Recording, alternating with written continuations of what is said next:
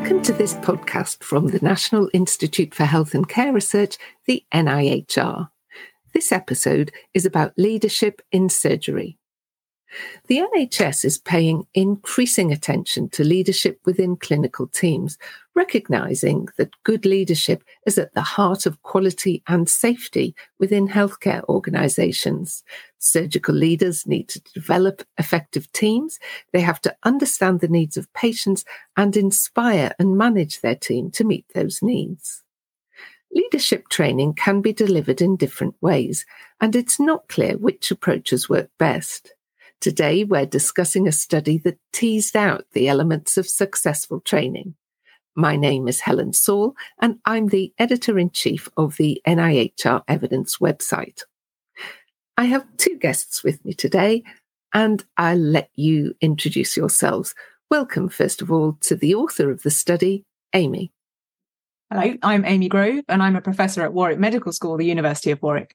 So I'm a professor of implementation scientist, but also a chartered psychologist. Thank you. And Peter? I'm Peter Hutchinson. I'm Director of Clinical Research at the Royal College of Surgeons of England and Professor of Neurosurgery at the University of Cambridge. Thank you. So, to set the scene, Peter, why is leadership training important for surgeons?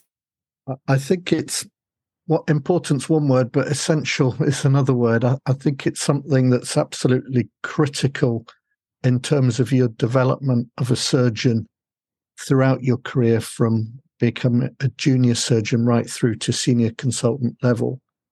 Why is the training important? I think some people are quite good at it. It's like innate to them, they're born with it. But in others, there's no doubt that it's a skill that can be improved with training. And why do we need to do it? It's about bringing everybody together, leading the team, successful teamwork, and everybody being cohesive for the benefit of patients. Thank you.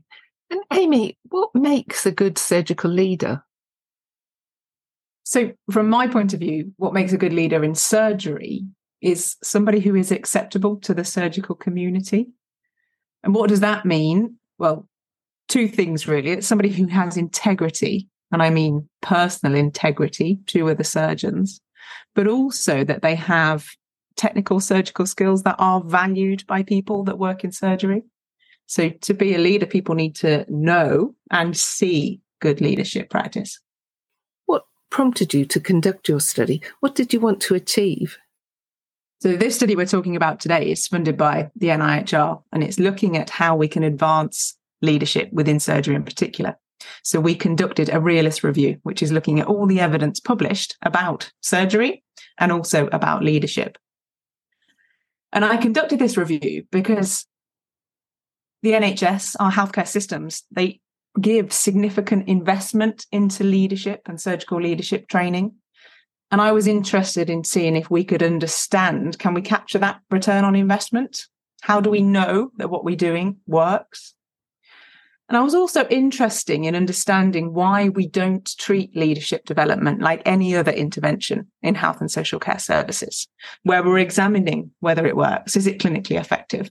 And we're also examining, is it cost effective? Does it offer value to the patients that we treat? That was the basis of the study that I undertook. Your analysis included 33 studies. From this, what did you find to be the essential elements, those pillars of successful leadership training? So what we found in performing our review of the published literature were three things that were effective for leadership development. One of them is feedback, so how we give and receive feedback effectively. We've also got the characteristics of leadership and how it needs to be tailored to people, to individuals, and also the atmosphere in which leadership is delivered. Okay, so if we start with the first pillar then, staff feedback, how can surgeons provide good quality constructive feedback? So we found evidence to suggest that surgeons can provide constructive and good quality feedback to support leadership in a few different ways. So the first one is that it's timely. So feedback needs to be given very close to an event, and that might be a technical event or a leadership event, as long as the feedback is aligned to when that event happens, it's more effective. Feedback needs to be given on multiple occasions. So we're repeating the message consistently to people we're feeding back to. For feedback to be effective, it needs to be given by a trusted and respected source. The person giving the feedback and receiving the feedback needs to view the other person as a credible person who has integrity within the field. Interestingly, we found that negative feedback, when somebody's done something wrong, this needs to be delivered in private. And I think that often doesn't happen in the NHS. When we think about things like trauma meetings, negative feedback takes place in an open forum. And also seniority is important, giving and receiving feedback. So if you're giving feedback from a senior to a junior, or peer-to-peer, so you imagine two consultants, that feedback can be given openly and directly. But when we're talking from a junior to a senior, it's more effective to give feedback anonymously, which is interesting and I think talks to the hierarchy that we have within surgical training. Thank you. Peter, how much of what Amy has outlined happens in surgical practice, and where would you see that we could make improvements? Yeah, that's a really good question. So I think the answer to that is it's variable. If you look at feedback, I guess we can divide that into two types in practice. The first would be what we would call formal feedback, and there are ways by which surgical trainees and consultants are assessed. So the trainees have their multi-source feedback, procedure-based assessments, clinical-based assessments, 360-degree appraisals. But I thought what Amy said was really important about the timeliness of this, and often perhaps more informal feedback immediately after an event is probably more valuable.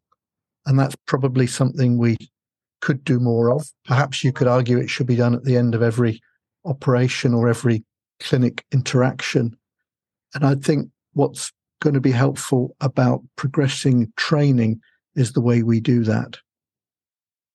So how important is the feedback in a constructive manner? It's how we give the feedback, and that can be taught. It's no good being very critical of people, saying that was rubbish, that was poor, particularly in a public forum. And I absolutely appreciate Amy's findings that these things are best done in private. But there are good ways and bad ways to give feedback. And a good way to give feedback is to start by asking the other person what they thought was good. So that's something that we're trying to introduce. What went well about that? And then what would you do differently next time? I think there's very positive ways of doing that. And that is beginning to be taught. It's taught through mentoring courses. It's very much part of the ATLS ethos of feedback. So we need to consider both the timing. I agree it should be done soon after an event. We need to look at the environment. It is best done in an open forum, but there will be times when it's better done confidentiality. But I think the way that you phrase feedback can be really, really important in making it a positive experience, not just for the person receiving the feedback, but also the person giving the feedback. Amy, there was also something about that feedback needed to be repeated. I think the importance of repeating feedback is that you are repeating a consistent message. When, as Peter mentioned, trainees, for example, when they're assessed, it may be that it's a long period of time between assessment, or they may have even rotated through different hospitals, and they get inconsistent messaging and inconsistent approaches to feedback. So having feedback that happens timely, but also repeated across training is more effective in terms of when we're thinking about leadership development. Peter, I'm wondering whether you have any examples from your own career of constructive feedback, either that you've given or received. We've had a recent example of an operation that could have been done slightly differently, and I think that was a recent example where the operation could be performed different ways. I had a personal view that it should be performed one way. The trainee thought it could be performed the other. I mean, both were acceptable, but, I had my views, the trainee had their views. But I think by adopting this approach of what are the options, that's the first thing to say. And then Why did you go with that option? Have you considered this option? It's the way you phrase it, but it's really important to respect their views and not make people feel belittled in any way, because I think that can knock confidence. What we do is tough. It's a privilege to be able to operate on patients. It's not always easy. We need to get it right. But when people are learning it, you need to nurture them and look after them. We all have complications, but help them deal with them and move on. Okay. The second pillar of good leadership training came down to the personal characteristics of surgical leads, their mindset and their approach to training. So, Amy, what did you find makes someone amenable to leadership training? So when we think about personal characteristics, we were exploring the aspects that are amenable. People are different and we can't expect different personalities to behave the same. And I don't think we should expect that of leadership training either. We should embrace the difference of different types of surgeons. So what would be effective for me in terms of my leadership development and what would be effective for Peter for his, they will be different.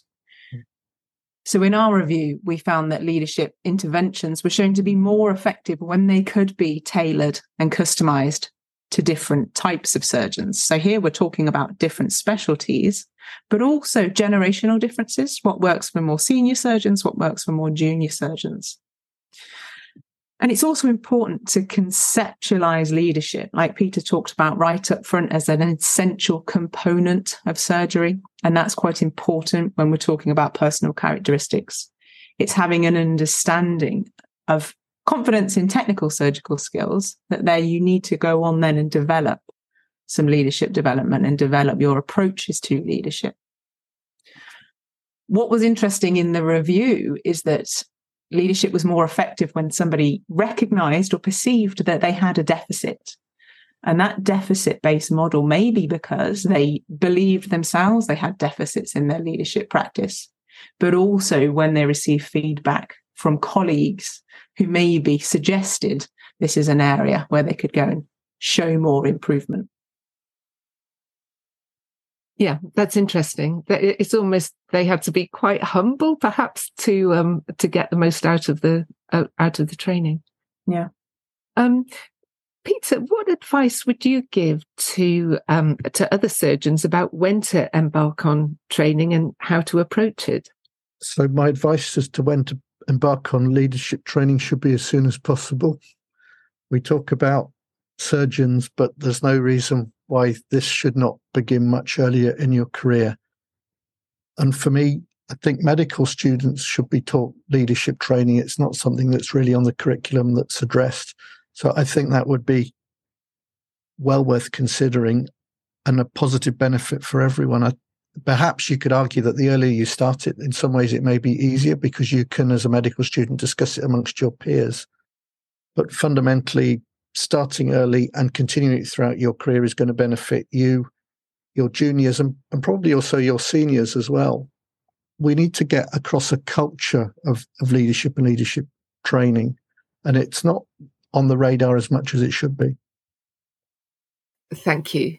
So, Amy, you found that the final pillar of high-quality surgical leadership training was the atmosphere in the training environment and the context in which the surgeon goes on to apply their learning. Could you say a little about why atmosphere and context are so important? So I think atmosphere, it was fundamental to effective leadership training, really. It sort of underpinned the other two elements. It was important for both how leadership training is delivered, but also when we think about the receptive context of that training.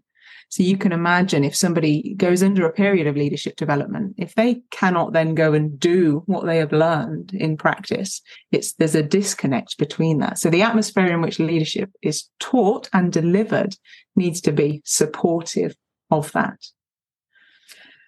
But I think, touching on what Peter just said, when we think about atmosphere, it brings in a bigger discussion about organizational culture. And we touched on that briefly in the review, is that, people need to be able to speak up, to be heard, to be listened to. And that within training, like I mentioned earlier, one size doesn't fit all. So ensuring that you create an atmosphere where difference is accepted is important to making these types of development programs effective. Thank you, Amy. And Peter, how can a surgical leader foster a speak-up culture and a positive atmosphere? Let's take an example of an operating theatre, which is teamwork. There's a consultant surgeon there, but there's any members of the team, and it's about making everybody feel part of that team and everybody having an important contribution to the success of that operation.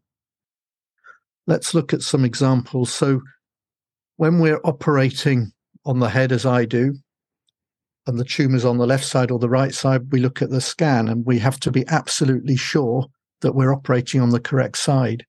And it's often very valuable to ask junior members of that team to look at the scan with you, confirm we're on the right side, because then they feel really important as a part of that decision-making process.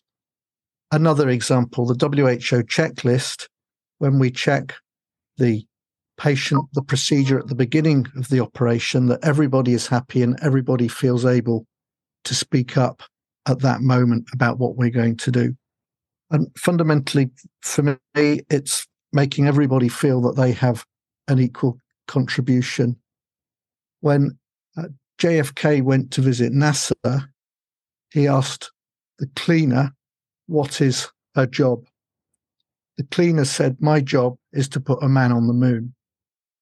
At Old Trafford, the cleaner, when Alex Ferguson said, my job as the cleaner is to win the Premier League.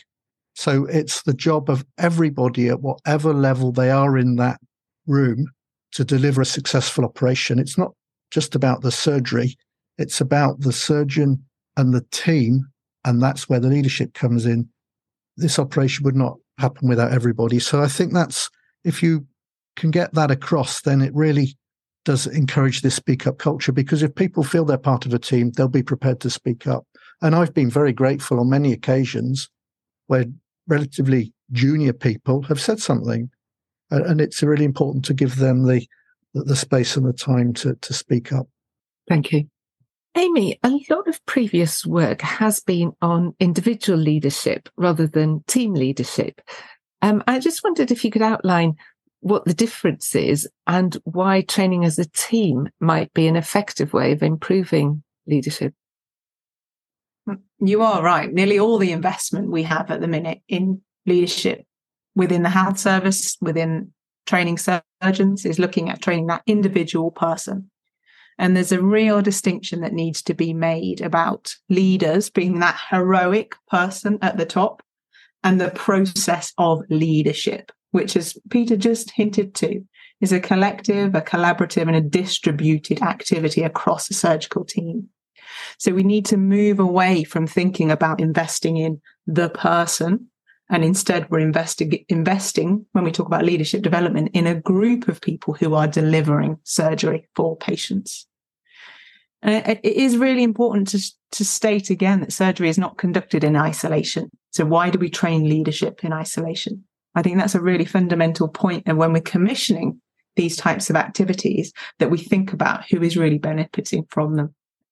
So, Peter, in practice, would team training bring particular benefits if you have experience of it, or would you see it posing challenges practically?